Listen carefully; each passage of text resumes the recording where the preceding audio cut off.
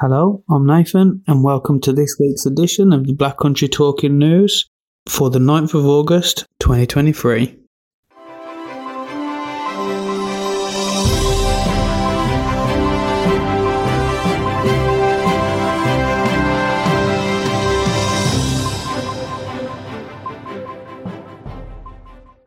Hello, and welcome to the Black Country Talking News, brought to you by the sightloss charity Beacon. We're pleased to confirm that the Talking News is now available via Alexa. Once you've enabled the Talking Newspapers skill, all you need to do is play Talking Newspapers and ask for the Black Country Talking News. Our Talking News service is also available via the free Wireless for the Blind app.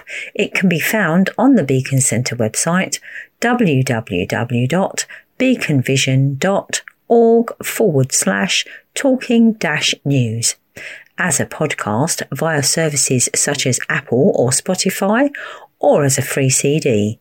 Simply contact Beacon Centre on 01902 880 111.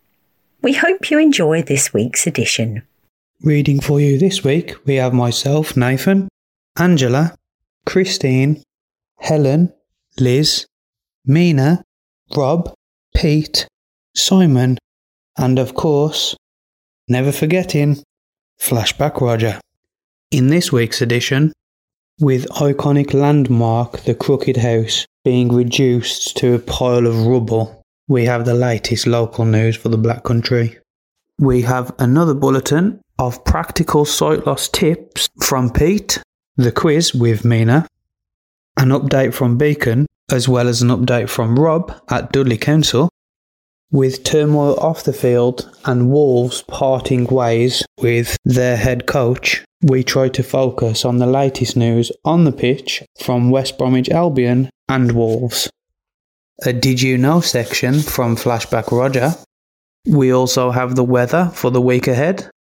And we have something new for you this week. A blockbuster book review full of suspense that will have you on edge. Local news to start though with Liz, but first, Angela.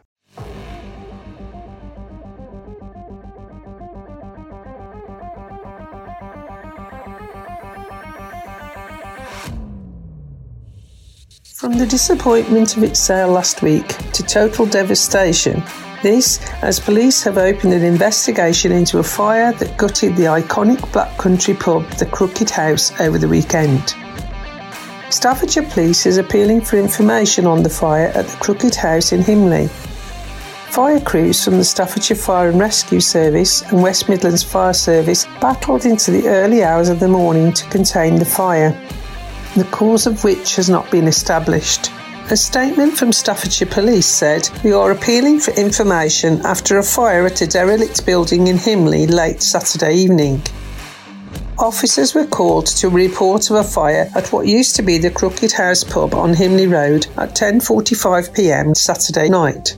Crews from Staffordshire Fire and Rescue Service were already in attendance and had extinguished the blaze.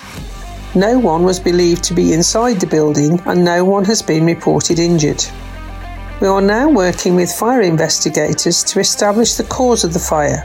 Fire investigators are inspecting the scene and officers are making local inquiries to secure any information that might help the investigation. Anyone who may have any information that could help with the investigation are asked to get in touch. You can contact us through live chat on our website, staffordshire.police.uk, or call 101, quoting incident number 761 of 5 August 5. Alternatively, to guarantee anonymity, contact Crime Stoppers at crimestoppers-uk.org. Many have taken to social media to express their sheer disbelief to events over the weekend. Here's Liz with some reaction from across the region.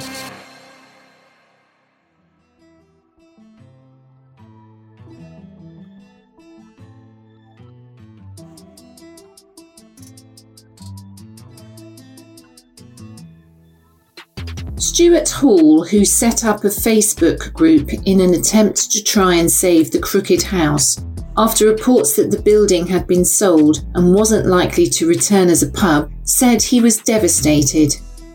Stuart, who has now renamed the group Save the Crooked House (Let's Get It Rebuilt) said, "I'm not sure where we go from here because the fire has obviously devastated the pub and whether the building actually can be saved is debatable. There is certainly the appetite to do that. We have had so many people pledge their support and join the group since the news of the fire, and before that, messages of support from all over the world. It remains to be seen what the next move is from Marston's." Stuart is based in Telford but grew up in the Dudley area and said it was a shame the pub wasn't used more before it closed. With the Crooked House, there just seems so much history there, a definite uniqueness and the potential to get people coming from far and wide to visit. It has been mentioned on national television and the messages of support on the group from all around the world show it has a place in people's hearts. West Midlands Mayor Andy Street said, "There are lots of questions surrounding the Crooked House fire that need answering, and I'm sure the authorities will get to the truth. Today, all we can say is what a tragedy, and I sincerely hope this iconic Black Country landmark can be restored and preserved." John Corser, chairman of the Dudley and South Staffordshire branch of the Campaign for Real Ale, said, "The branch is shocked at this news. The Crooked House is one of the most important pubs in our branch area. It was sad to see it close recently, and the branch was set to campaign to keep it as a pub. We can only hope that the damage does not mean the complete loss of such a beautiful old pub that has been enjoyed by generations of local people." Wolverhampton North East MP Jane Stevenson said, "Many of us in the Black Country are fiercely proud of our heritage, and I hope the Crooked House will be rebuilt as was."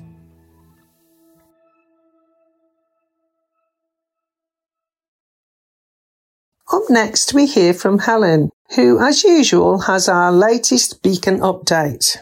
Hi everyone, it's Helen from Beacon. I hope you're keeping well. While we may be knee-deep in holiday season, as usual, we've got plenty going on at Beacon, so I will crack on with our latest update. Now, first up, who fancies a challenge this summer? We've launched our Beacon Blindfold Challenge this week. If you want to join in the fun, here's what you need to do. 1. Get a group of family and friends together and sit one behind the other with a bowl and a blindfold each. Then, 2, you need to fill the first person's bowl with water and get everyone to put their blindfolds on. You see where this is going. And then 3, you need to try and transfer as much of the water as possible to the person at the back of the line by passing the water over your head. Yeah, you've guessed it, you're getting pretty wet. So once you've completed it, you just need to nominate 2 other people who you think would be up for it and text blindfold to 70450 to donate £6 to Beacon. That's blindfold to 70450. Texts cost £6 plus 1 standard rate message. You can also donate directly by calling us on 01902 880 111. And if you fancy having a go and you're on social media, don't forget to tag us with hashtag Beacon Blindfold Challenge.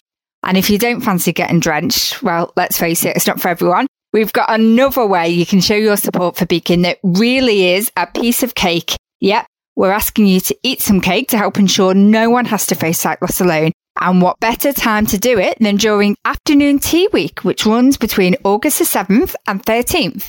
Find out how to hold your own afternoon tea fundraiser and download your free afternoon tea pack from our website. It's www.beaconvision.org/afternoon-tea-5. That's www.beaconvision.org/afternoon-tea-5. You can also call us on 01902 880 111 for more information. Right, I am off to get myself a bit of cake. Speak to you all soon. Bye-bye. Thanks a lot for that update, Helen. Up next, we have another block of local news. And starting this one off for us, let's hear from Liz.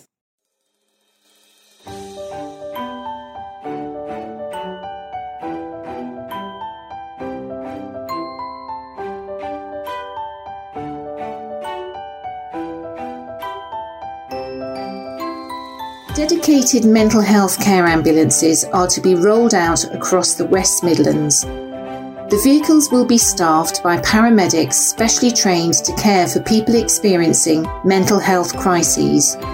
Speaking at the annual meeting of the West Midlands Ambulance Service this week, its Chief Executive, Professor Anthony Marsh, said there had been a lot of discussion about how the emergency services should respond to mental health incidents. This week it was announced that police officers in England will no longer respond to concerns about mental health if there is no risk to life or crime being committed under new plans. The government says the policy could save 1 million hours of police time every year, but charities have said they are concerned there would be no one to step in a crisis. Professor Marsh said, "It is quite right that patients who need mental health care are looked after by mental health professionals. We will be rolling out special mental health ambulances staffed by specially trained paramedics to care for those people." In his annual report, Professor Marsh praised all the different strands of the West Midlands Ambulance Service. He said that when people thought of the ambulance service, they thought of emergency ambulances dealing with 999 calls. But he said the service did much more. For instance, he said it had hundreds of volunteers working as community first responders. They are the unsung heroes of the ambulance service across the country. They work often in difficult circumstances, often in very rural communities. They undertake regular training to maintain their competence and confidence.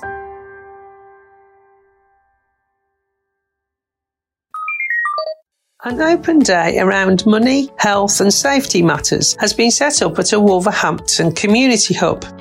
Help at the Hub has been organised by Wolverhampton Council and will see a wide variety of city organisations offer free advice and information to residents. The event will take place in the Bob Jones Community Hub in Bromley Street on Thursday, August the 10th between 10 a.m. and 2 p.m. The event has been organised by officers at the Council's Public Protection Scams team, who will be handing out free scam awareness and prevention packs. In addition, officers from the Council's Customer Services team will be on hand to help residents with their queries about a number of services, including council tax, benefits, blue badges and digital services support. The Customer Services team will then be at the centre on the second Thursday of every month to help residents with their queries under a new scheme to offer advice on council services in local communities. Acting leader of the council, Councillor Steve Simpkins, said, "Times are hard for everyone right now, and as a council we are doing all we can to support our citizens with a wide range of help on everything from food and energy to everyday household essentials. People need to ensure they're getting all they're entitled to, so our advisors are on hand to discuss what's available to make your money go further as the cost of living continues to bite. In particular, we know how expensive the summer school holidays can be for parents, so there's a great summer of events through our Yo Wolves programme with children having fun, keeping active and eating for free at many venues." Councillor Craig Collingswood, Cabinet Member for Environment and Climate Change at City of Wolverhampton Council, said Blake and Hall will host the 8th in our popular series of Help at the Hub days that we organise to offer support for residents. People might be experiencing a number of difficulties during this challenging time. There are increased financial pressures which can also impact other aspects of people's lives. We want to make sure we reach as many people as possible in local communities to offer them advice and assistance on anything, ranging from money and education to health and scam awareness. Please join us on August the 10th for a chat about your worries. People do not have to book an appointment, but are asked to please be prepared to wait if the event is busy.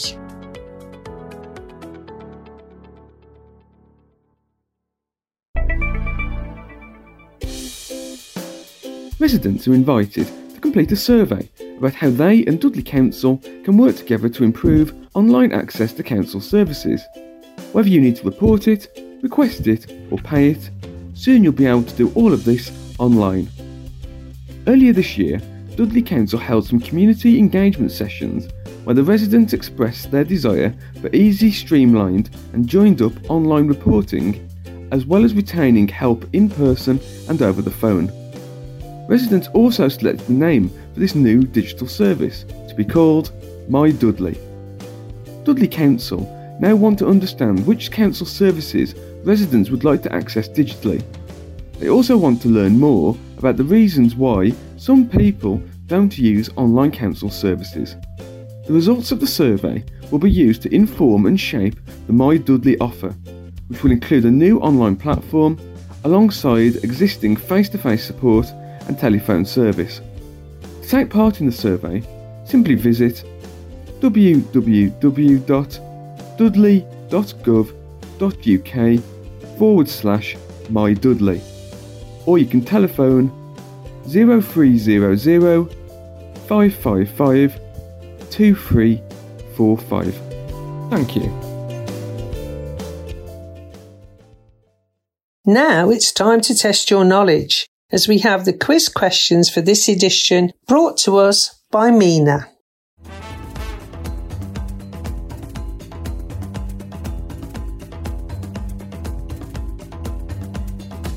Hello and welcome to this week's flashback quiz.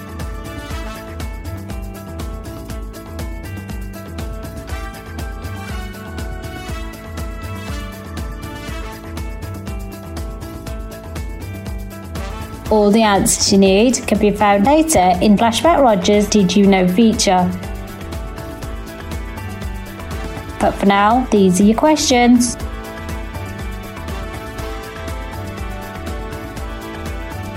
Here we go. Question 1.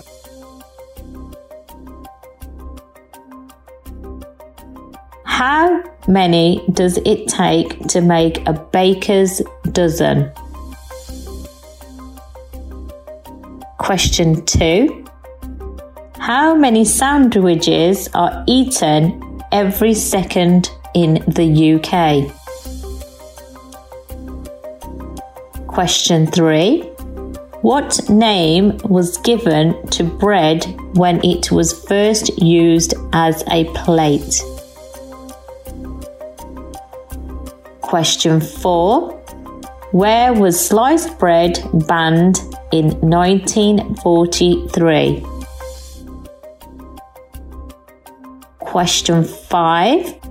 How much bread do we waste in the UK? And finally, question 6. How many types of bread do we make in the UK? I will be back with you later in the show. But for now, best of luck!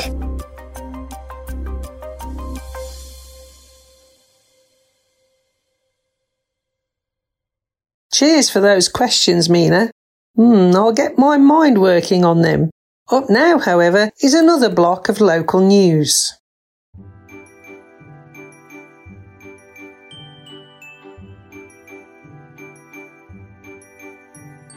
Families can immerse themselves in beautiful blossoming flowers with a new field experience. The Shropshire Petal Fields near Newport will be open until Sunday, August 13th. Petal confetti business Shropshire Petals has teamed up with Shropshire Festivals to give visitors exclusive access to a field usually reserved for petal confetti production. And the business has turned it into a beautiful visitor attraction featuring delphiniums, sunflowers, cornflowers, wildflowers and a woodland walk. Beth Heath from Shropshire Festivals said, "We're really excited to welcome visitors to our new Shropshire flower field. As well as being immersed in the gorgeous blooms, families can follow the wildflower pathway, spot the gnomes and enjoy a wild woodland walk. We also have an on-site cafe selling refreshments, freshly cut flowers for sale and lots of photo opportunities. There will be parking, seating and toilets on site, and you are welcome to bring a picnic and make the most of the view. The organisers have confirmed that Sunday, August 13th will be a dog-friendly day, as dogs are not permitted on the rest of the dates. Ashley Evers Swindell, marketing manager at Shropshire Petals, said, "The field has been planted and weeded by a robot, so since cultivation no one has stepped foot on it. The result is a perfect field of flowers with different layers of colour, providing a breathtaking landscape. Come and see it for yourself. We'll also have our trusty robot displaying its skills on site." Tickets must be purchased in advance from shropshireflowerfield.co.uk.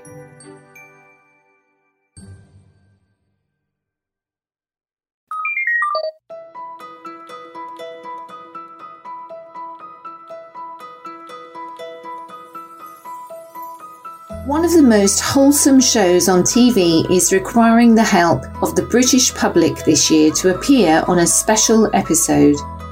BBC's The Repair Shop, which includes furniture restorer Jay Blades and his team, is on the lookout for people who have yesteryear items with a festive feel that need a little tender loving care. The programme is wanting people to feature in the Christmas edition so the professional fixers can perform some festive magic on objects of historical or social interest in need of repair. This will be the fourth Christmas special of The Repair Shop, which first aired on BBC Two in 2017.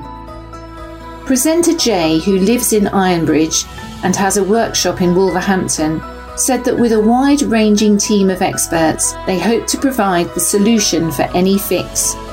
The 53-year-old added, "We are looking for items that make us remember Christmases of yesteryear. It can be absolutely anything. The items don't have to be antique, but it must mean something to you and have a sentimental value, which a repair would make a difference. The team here are incredible, and we have experts in pretty much every craft, so hopefully we have the solution for any fix." It's already been a busy year for The Repair Shop, as so far this year has seen 2 special episodes, marking the 75th anniversary of both the arrival of the Empire Windrush to the UK and the birth of the NHS. Ceramics expert Kirsten Ramsey said the Christmas specials were some of her favourite episodes. "There's always a magic about the barn, but there's something about Christmas that makes The Repair Shop even more magical," she said. "We'd love to try and add that little bit of magic to your Christmas, so do get in touch with your suggestions." Dominic Chenier, metalwork specialist, said, "This year has been full of specials, and we'd love to finish off this year with another very special episode. In previous Christmases, we've fixed a whole host of items, from instruments to a wartime teddy bear to a chopper bike. I can't wait to see what comes through the door this year."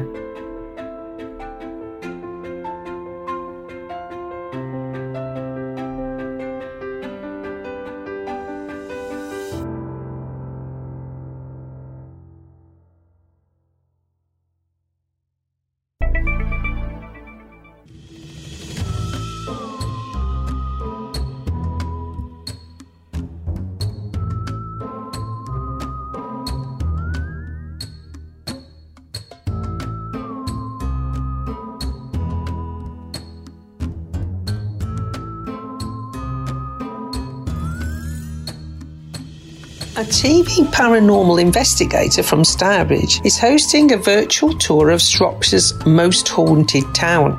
Jane Harris, a psychologist, author and presenter on Help My House is Haunted on Discovery Plus, is holding a virtual ghost walk of Bridgnorth later this month.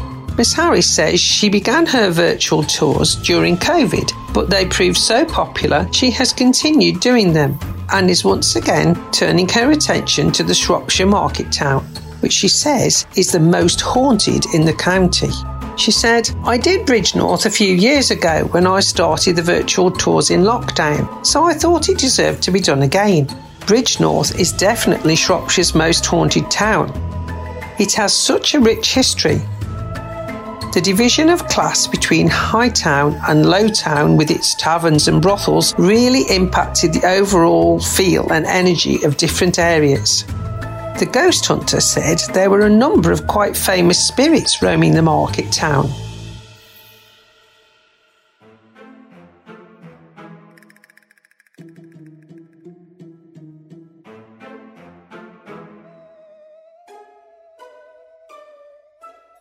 I start my tour at the Severn Valley Railway, where I talk about the Bewdley to Bridgnorth Tunnel.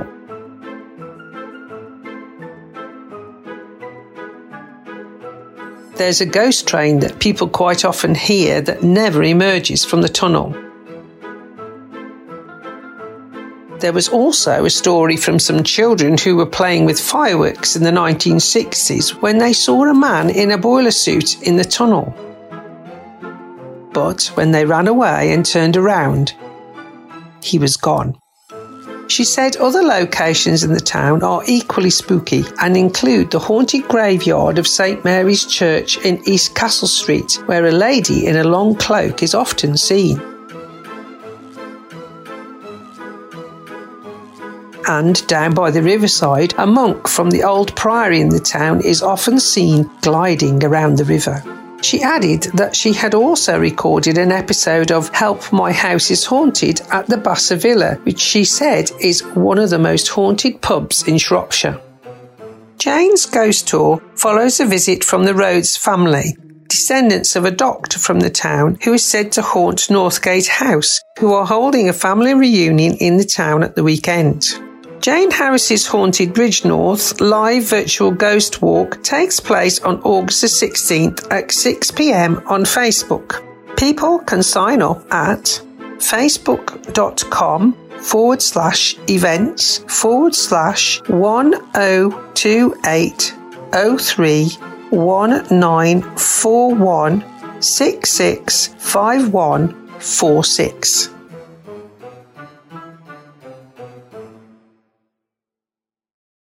Time now for our latest edition of Sight Loss Tips. For further details on any of the items and practical information in this bulletin, you can also contact Beacon's team of sight loss advisors on 01902 880 111. Are you struggling with the weather, with the discomfort of bright light or glare? Perhaps finding it a little more difficult to read, make a call, tell the time, or do those daily tasks? Well, Beacon may be able to help. With our team of sight loss advisors, you could make an appointment to try out some low vision equipment, such as a video magnifier, some fit-over filter glasses, or a fully vocalized and voice-controlled mobile phone. It might be something that just makes life a little bit easier. Even if you are not experiencing sight loss yourself, perhaps you are a carer and or have a family member or friend that is struggling. So please call Beacon on 01902 880 111 and ask to speak with our team of sight loss advisors. That number again, 01902 880 111. Up next, let's have another block of local news.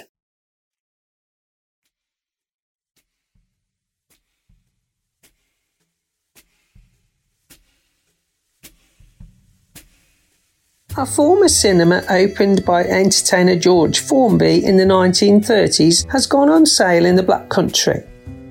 The former Danilo Cinema at Dudley Road, Brierley Hill, was built in the Art Deco style of the time. According to Black Country author Ned Williams' book Black Country Cinemas, it was opened in December 1936, just 4 days before Christmas. The Earl of Dudley was due to do the honours, but was delayed, so Formby sang a song to fill time, and the Earl arrived just in time to see his son, Viscount Ednam, stepping in for him. It remained as a cinema until 1969, and then became a bingo hall. From around 2000, it became a nightclub, operating as Eclipse, Oxygen and The Deep, and later became the Pulse nightclub in 2011. Sadly, the end looms for another iconic Black Country building from the 1930s that George Formby and many, many more household names performed in too.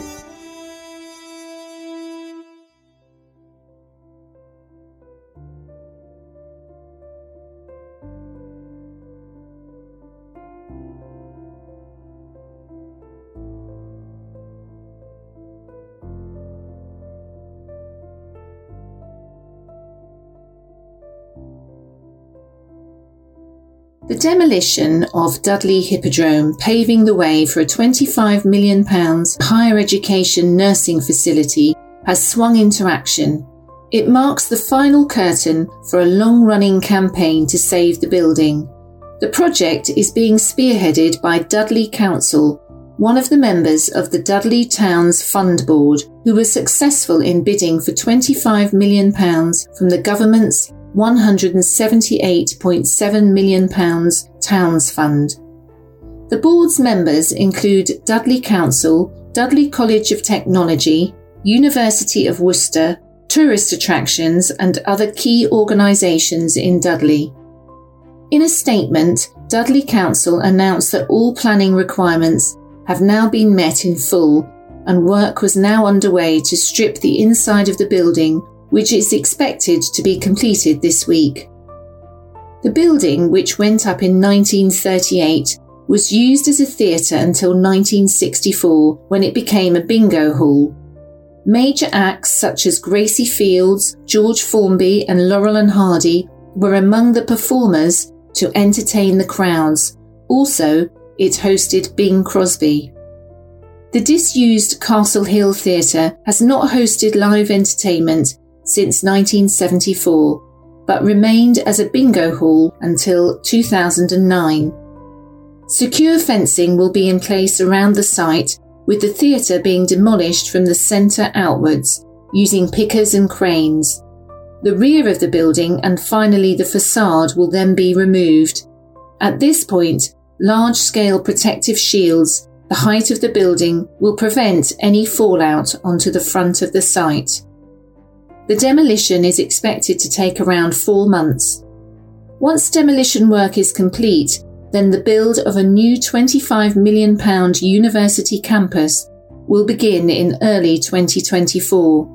Worcester University will run a nursing college from the site and will provide university-level courses for the health sector, with a view to opening in September 2025. Councillor Patrick Harley, leader of Dudley Council, said, "It's taken a lot of work behind the scenes over many years to bring this project to fruition, and I'm so glad to see the major work finally beginning.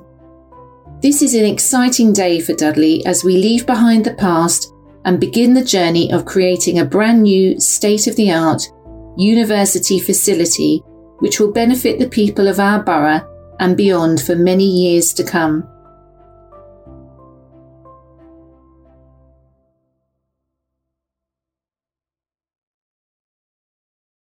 Up next, it's trivia time, brought to us by Flashback Roger and his Did You Know feature. It's all yours, Roger. Take it away.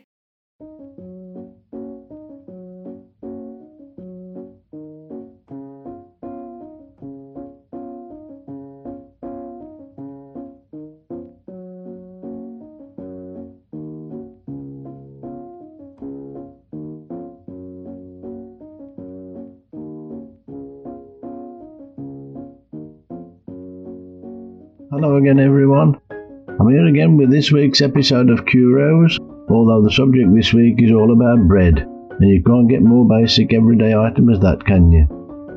I love the smell of baking bread or of toast. Anyway, off we go then with this one. Now I'm sure that most of us know that a baker's dozen is a phrase that means 13 items, but did you know that the practice comes from medieval times when bread was sold in small loaves? Most often in standard dozens of 12 pieces. Some loaves were lighter than others because bakers tried to rob on weight or because of different weights of ingredients. Not all dozens were equal. Strict laws were made that required bread to be sold by weight. Then by adding an additional loaf to the dozen, customers were getting weight by the law. In each year in the UK, around 12 billion sandwiches are eaten. That means 380 every second. And believe it or not, the automatic pop-up bread toaster was patented before the bread slicing machine. In medieval times, bread was used as an absorbent plate. It was called a trencher. And after the meal, trencher would then be eaten, given to the poor or fed to the dogs. There is a theory that pizza comes from a trencher.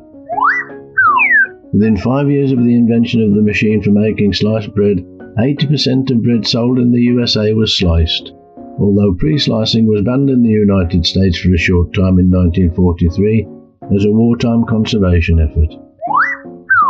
Bread is the food that we waste the most. In this country, we throw away 32% of it, which means 1 in 3 slices go straight in the bin. This happens even though we're pretty good at checking to see whether we need any more. It's a weird one though, isn't it? I wonder what's going on. In this country we make more than 200 types of bread, from traditional British recipes to exotic types from abroad. 50% of bread consumption is accounted for by the not-so-humble sandwich. And we do love a sarnie in Britain, thus paying homage to the Earl of Sandwich, who is said to have invented it in 1762. Any road up. Hopefully this week's Did You Know spot didn't go too much against the grain, and that it didn't find you loafing about. But crumbs, I hope that at least you found it interesting and not too crusty. Next week I promise to try butter for the next time. But for now I'll just say bye for now. I'm off to have some toast for my cuppa. Ta-ra a bit. Ta-ra. Up now we have to hear what the weather has in store for us. Brought to us, come rain or shine, by our own sunny Mina.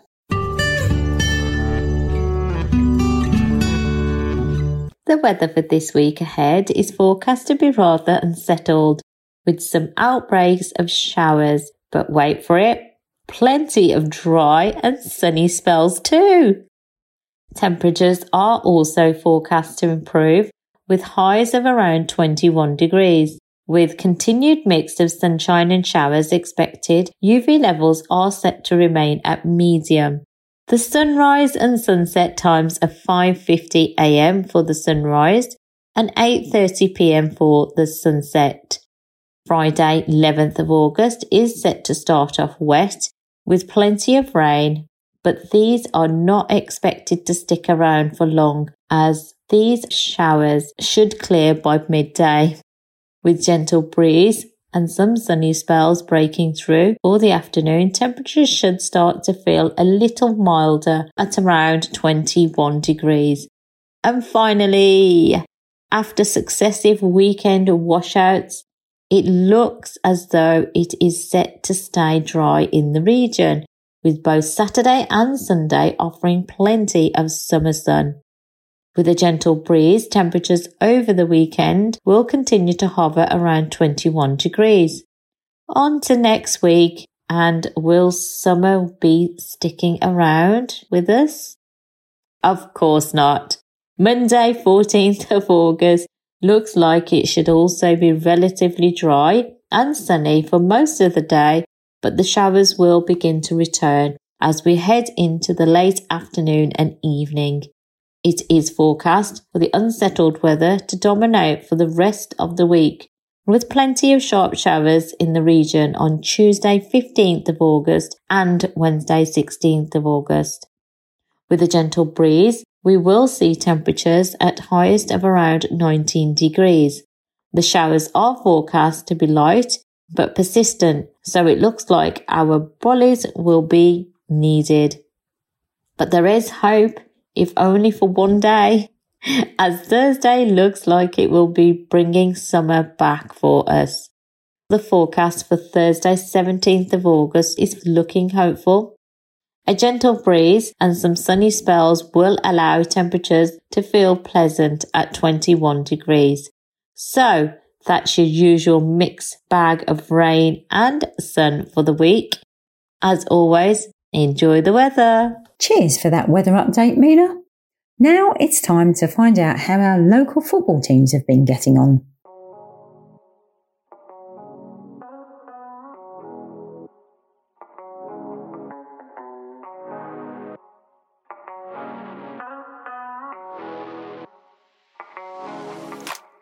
New pristine kits? Check. New summer signings? Check. New season? Check. Same old away day woes? Check. Albion opened their championship campaign with a familiar 2-1 defeat away at Blackburn after a horror first half 60 seconds proved costly. Head coach Carlos Corberan's team news provided a huge surprise as Nathaniel Chalabar, the figure of speculation this summer that had linked him with the move to Israel, started in midfield. Cedric Kipre and Semi Ajayi made up the visitors' centre-half pairing, with winger Jed Wallace confirmed as the new club captain ahead of kick-off. Jeremy Sarmiento had a place on the bench, but fellow new recruit Jos Maja is not yet ready to feature. The contest started slowly, but Albion began to get to grips with it and were the better side in the opening exchanges. But in the blink of an eye, the rug was pulled from beneath with a double sucker punch on the 20-minute mark, far too easily on both occasions. Albion were rocked, and it remained 2-0 at half-time. But shortly after the restart, there was hope, when Matt Phillips won possession on the left, gave a superb 1-2 with Wallace 25 yards out, and curled a fine strike into the right corner to halve the deficit and make it 2-1. Albion and their fans believed. But Albion didn't do enough to break down an organised Blackburn side, and frustrations soon boiled over as head coach Carlos Corberan, seemingly irritated by the officials, was shown a straight red card by referee Dean Whitestone with 15 minutes left. Any head of steam rather fizzled out, and the hosts went closest to wrapping up points on an opening day to forget.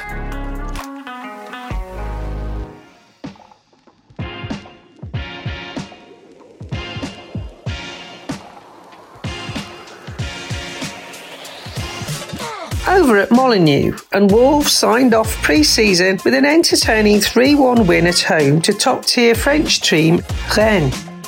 Ryan Aït-Nouri fired Julien Lopetegui's men into the lead with a fine hooked volley before the visitors levelled from the penalty spot. João Gomes restored Wolves' advantage 4 minutes into the second half, with Huang Hee-chan completing the scoring. Mateus Nunes set up both second-half goals for the home side, and while the narrative around Molineux continues to centre on the signings Wolves haven't made, this performance was a reminder of the talent they do possess in their ranks. In addition to Nunes, Gomes also caught the eye after coming off the bench and came close to netting a second with a shot from distance which crashed against the bar. Rennes had already beaten West Ham and Nottingham Forest in pre-season, the latter by a 5-0 scoreline. But they were fortunate to leave Molineux having not conceded more, with poor finishing and the goalkeeping of veteran Steve Mandanda denying Wolves a more emphatic margin of victory. Wolves now enter a week of intense preparation before they begin their Premier League campaign away at Manchester United on Monday night. Now, here come the quiz answers, and they're brought to us by Mina.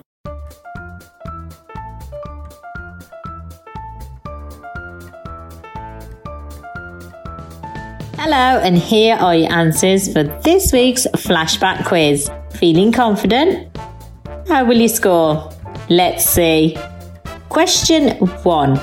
How many does it take to make a baker's dozen? And the answer, 13. Question 2. How many sandwiches are eaten every second in the UK? And the answer here is around 380. Question 3. What name was given to bread when it was used as a plate? And the answer here is a trencher. Question 4. Where was sliced bread banned in 1943? And the answer here is the USA. Question 5. How much bread do we waste in the UK? And the answer here is 32%. And finally, how many types of bread do we make in the UK? And the answer here is 200. Did you get them all right?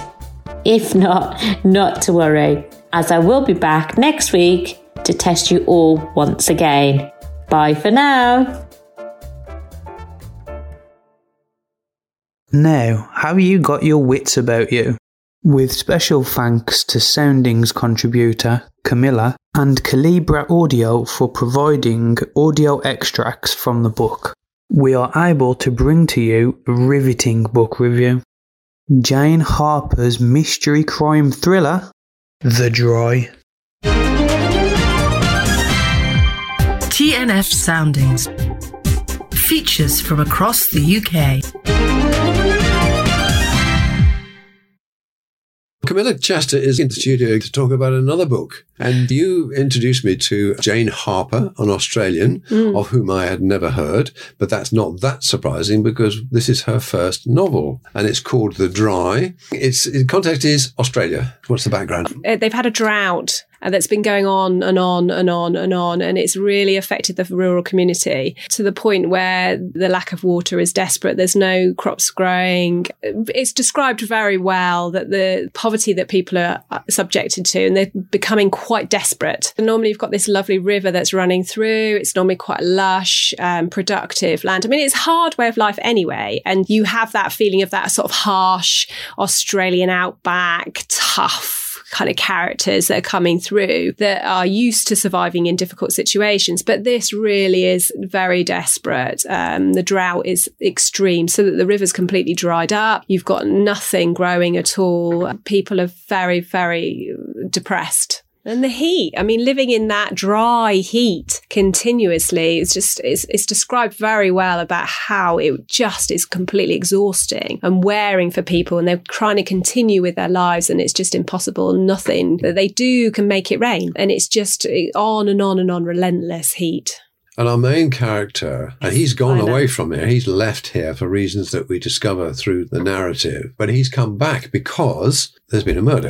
People he's involved in knows. He's received a mysterious sort of letter that's brought him back to where he grew up as a boy, and he moved away from as a teenager. And because his old best friend, Luke, has died, and it seems to be a closed case, that Luke has actually, in a moment of desperation, because of the financial situation that he's in, has shot his wife and child and then himself. So you've got this sort of triple funeral, which is horrendous, that Aaron comes back to. And that's where the book starts. God, that middle coffin was small. Lying between the two full-size ones only made it look worse, if that were possible. Tiny kids with combed hair plastered to their skulls pointed it out. Dad, look, that box is in football colours. Those old enough to know what was inside stared in appalled silence, fidgeting in their school uniforms as they edged a little closer to their mothers. Above the three coffins, a family of four stared down from a blown-up photograph. Their static smiles were overlarge and pixelated. Falk recognised the picture from the news. It had been used a lot. Beneath, the names of the dead were spelled out in native flowers. Luke, Karen, Billy. There are other characters that Aaron, the policeman from another town, as it were, another city, has come back to this community. He's not intending to stay very long, but he actually stays longer than planned because he gets involved in it. And he starts to work with the local policeman who's trying to investigate. There were four of them, four youngsters, and there was Aaron and Luke, Gretchen and Ellie. That's right, yeah. And insofar as you can pair them up permanently, it's Aaron and Ellie and Luke and Gretchen. Yeah. Now, Gretchen is at the funeral. They encounter each other again after this absence of some time. She's one of the few friendly faces that Aaron encounters that's actually pleased to see him. There's a lot of hostility towards Aaron, and you've got a parallel story running at the same time. So you're never quite sure until quite far on to the book of why Aaron left. But it's obviously under poor circumstances and he's been almost pushed out, and you don't really know why. But Gretchen's one of the few that's very pleased to see Aaron back and is very positive towards him. And there's a friendship, strong friendship there still. And she's a great character, actually, really likeable. And so you see quite a bit of Gretchen, and you also see flashbacks to their life of the four of them as teenagers. And Luke's a very interesting character, the one who's died. So there's all this ambiguity around Luke. Is he a really good guy that was Aaron's best mate and it was all very fun? Or is he capable of doing such a horrific thing? You're not sure, so which makes that very interesting and page-turning. And of course, Luke's parents are still alive. Yes. And they have certain elements of guilt themselves because they feel that they might have helped to cause the problems because they passed the farm on to him, as it were, their farm. And in his childhood, Aaron seems to spend a lot of time with this family and he goes to visit them. Again, the context of the drought and everything seems to be falling apart because it would do. I mean, you can't sustain a community in those sorts of conditions. Got a nice place here, Barb, Falk said politely. She had always been scrupulously house-proud, but looking around now he could see the odd sign of clutter. Dirty mugs crowded a side table, the recycling bin was overflowing, and stacks of letters stood unopened. It all told a tale of grief and distraction. Thank you. We wanted something small and manageable after... She hesitated for a beat, swallowed. After we sold the farm to Luke. And of course, Barb and Jerry, who are Luke's parents, they have the surviving grandchild as well. So this is a strange part of the puzzle piece because you're thinking, well, Luke killed his wife Karen and his son Billy. Why did he leave the baby alive? And the baby is being cared for by Barb and Jerry and they're clinging to this child, obviously as the only surviving relative. And they're also clinging to the idea that Luke's innocent. And that's one of the reasons that Aaron gets so caught up into the whole mystery of it, is trying to unpick what actually has happened here. Is it such a close-cut case? And at the same time, Reiko, the policeman, is a really good guy and he allows Aaron, because he's in authority in the police, although be it not in this sort of field, to come into the investigation because there's some pieces of the puzzle that don't quite fit for Reiko as well. The local view is quite simple. Luke killed his wife and child. And then there's these questions. Was that really what happened? You know, because the fact that the baby survived is one of the early clues. And Reiko goes on searching and digging. He doesn't give up. The police come in from the nearby town. They wrap it all up and say, clearly suicide following murder. And the man was depressed. The man was in trouble. That's it. We go home now. And there's a local policeman said, something more here. And he keeps digging and digging and digging, literally, physically. I mean, he goes under buildings trying to find things because he thinks there's something that he can find. Yes. He's not convinced at all. Where haven't you searched yet? Reiko nodded at the missing weatherboard. On this property, I think this officially makes everywhere. Falk frowned. It's a bit weird. Yeah, that's what I thought too. Falk said nothing, just stared at him. Reiko was sweating hard. His face, arms and clothes were covered in grime and dust from scrabbling around in the baking heat of the sheds. What else? Falk said. There was a silence. What do you mean? All this effort, down on your hands and knees all morning in a dead man's barn in this heat, Falk said. There's something more, or at least you think there's more. There was a long pause. Then Reiko breathed out. Yeah, he said. There's more.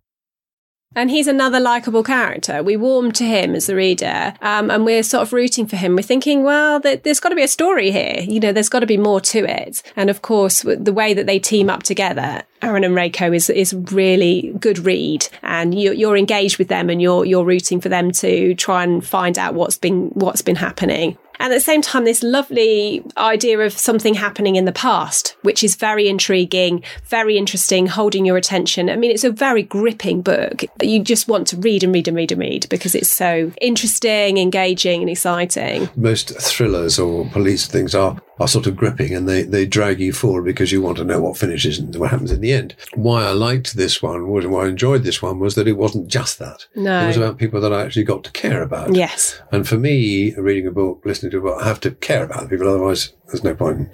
Yeah. And he's, as you say, Aaron, the protagonist or the main character is himself quite ambiguous because we don't really know. And well, it comes apparent there was a problem which caused him to go away. He encounters people from his past that he'd rather not have met again. One is the father of his erstwhile girlfriend, Ellie. Yes. And his own nephew, and they seem to be quite unpleasant characters. Mal Deacon had a curve to his spine now, but was still a tall man with ropey arms leading to large hands. His fingers were knotted and swollen with age and were almost white as he gripped the back of a chair for support. his forehead furrowed deep into a scowl, and his exposed scalp was angry pink between strands of grey hair. Falk braced himself for an outburst, but instead a look of confusion flashed across Deacon's face. He shook his head slightly, the loose chicken flesh on his neck rubbing against a dirty collar. "Why are you back?"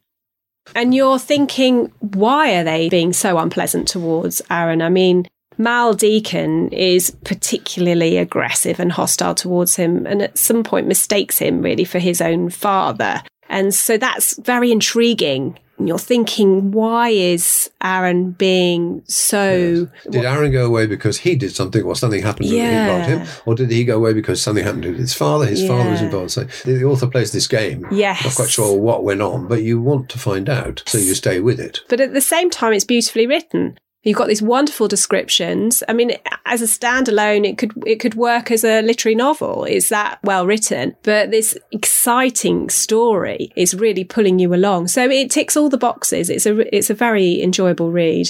And as you say, there are flashbacks to when the youngsters were, they used to go out and sit near the river. I can't remember whether they smoked cigarettes or drank or whatever it was, but the normal things that teenagers do. Lots of vodka, I think. That's right. And yet there's conflicts within that group. Yes. You're never quite sure what Luke is up to. As you say, he's a very ambivalent sort of character because he's both Aaron's best friend and yet... is he also doing him down? You know, what's he going to play off next? And there seems to be a fight over Ellie. You know, that Ellie is supposedly more Aaron's girlfriend, but Luke's obviously interested even though he's with Gretchen. And you've got this power dynamic between the four of them. And you're thinking, is Luke the most powerful? How is it working? Ellie seems to be the one that dictates a lot of the things that happen. They'd spent much of the afternoon leaning against the rock tree in the shade. Ellie had seemed more distant than normal. Twice that afternoon he'd asked her something and she hadn't appeared to even hear him.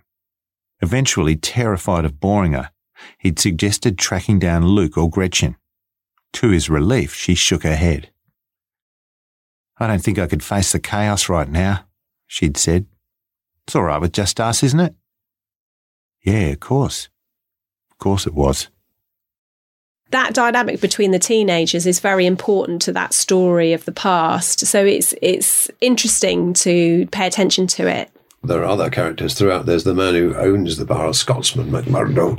He drifts in as a backpacker, and actually in the audio version, the guy that does the narration is brilliant at accents and has his just exactly right, because it's this sort of lilt of Scot embedded in the Australian accent because he's been there so long. But yeah, he drifts as in a backpacker and stays. And why you'd stay in such a hostile place, I don't know, but he does. And he's quite friendly towards Aaron. Aaron's staying in the pub, so he's his regular income. And he is quite a stable, solid figure. So McMurdo really enjoys having him there and confides in him quite a bit. So he's quite an important character. There's quite a lot of characters in the book, as you'd expect with a crime novel, because it's a bit of a whodunit. You've got to trail, you've got to get people thinking, is it that one that did it? Or is it that one that did something? And the Scotsman, of course, running a bar in an outback where it's pretty desperate times, you've got to be fairly strong. And he has lots of potential fights going on all the time. Because you've got Mal Deacon and, of course, this awful nephew that Mal Deacon has, this Grant character who's really aggressive. And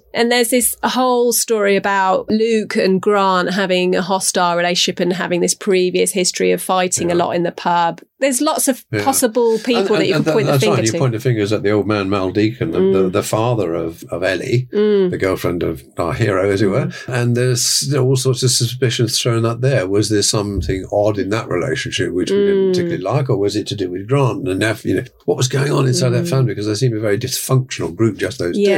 And so these things are thrown in there all the time. And then there's the local school in the middle of all this, where the kids go to school, and there's a headmaster who's actually relatively newly in the community, isn't he? He's come in from somewhere else with his wife. He has a son, doesn't he, that's very good friends with Billy, the boy that was murdered. So he's engaged in the community. And actually there's this lovely bit in the book where Aaron goes to the school school with Reiko, and they see the pictures that the children have done, which depicts how barren the farming community has become, because all the pictures are brown and without any sort of green in them at all. It's a good, clever way, really, that the writer has used a description of the actual community in to describe the setting. Because often in any war situation, they get kids to draw because that's sort of therapy. It doesn't feel like therapy in this case, does it? This feels like a depiction of the horrible situation that they're all in. You do feel for the community there, definitely. It's become very desperate, which then makes you think, well, Luke could do that because it's such a desperate place that you might be driven to that sort of extreme. And certainly that's what the police have thought and just written it off to that sort of extreme behaviour, that it's a desperate man in a desperate situation. Yes. Anybody could have done it, any of the characters that are put forward. And that's the great thing, and the great unravelling, as it were, as you work through. And you have to take your pick and think, well, am I going to be right at the end or not? And that, I suppose, is the element of the whodunit, as it were. But it works well. This woman is, she's described as a Sunday Times top 10 bestseller. I never know what that means, but there's good reviews. She's gone on to write more. Yes, I think this is the start of a series for Aaron Folks. So he's going to be her main protagonist, I think. It reminded me a little bit of Kate Atkinson's novels with Jackson Brodie, but obviously with an Australian slant. So Kate Atkinson's very British and it's got a very British take, but similar sort of way that very talented writers that have turned to crime, because it's such a successful genre, isn't it? She has worked as a journalist before the writing this first novel, and therefore she's got a journalistic approach to it. She's concise, she gets the point, and yet it flows. Yes. And that's what I like. It works very both neat. ways. Yeah. Keeps you going forward, but it gives you something on the way. I suspect, I don't know, that it's relatively easy to write something that keeps going forward without too much skill about the characterisation. But if you get the characterisation there and this interplay and the suspicion about all sorts of different people, then it works very well. Yeah, I thought it was very clever, but good, thank you. And a very nice, concise ending. Sometimes you're left feeling a little bit unsatisfied. I'm a children's writer. I like a good sort of closure on an ending. And this is a great ending of the book. So read it for that alone. Thank you very much. Okay, with pleasure. The Dry by Jane Harper was narrated by Steve Shanahan. The audiobook lasts for approximately 10 hours. We're most grateful to Calibre Audio for providing a copy of the recording so that we can use some extracts to illustrate this discussion. TNF Soundings.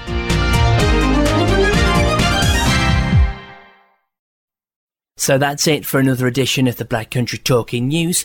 A reminder to our CD listeners who have received CDs in padded envelopes that you don't need to send anything back to us. If you have a sight loss tip or someone you would like to wish a happy birthday to, just say hello to, maybe even a poem or talking book you would like reviewed, then please get in touch with us at the Beacon Centre. Call 01902 880 111. Email bctn@beaconvision.org or write to us at the Black Country Talking News, Beacon, Wolverhampton Road East, Wolverhampton, WV4 6AZ. We look forward to hearing from you. Thank you for listening, and thank you to all our supporters, donators and volunteers who without their support we would be unable to run this free service. Please note the information and views expressed in this recording does not necessarily represent the views of Beacon or Talking News and were accurate at the time of recording. Mentions of goods and services does not imply endorsement, and whilst every care is taken to supply accurate information, Beacon and Talking News do not undertake liability for any errors. So it's goodbye from all of us. Stay safe, have a good week, and we look forward to bringing you next week's edition of the Black Country Talking News. Ta-ra!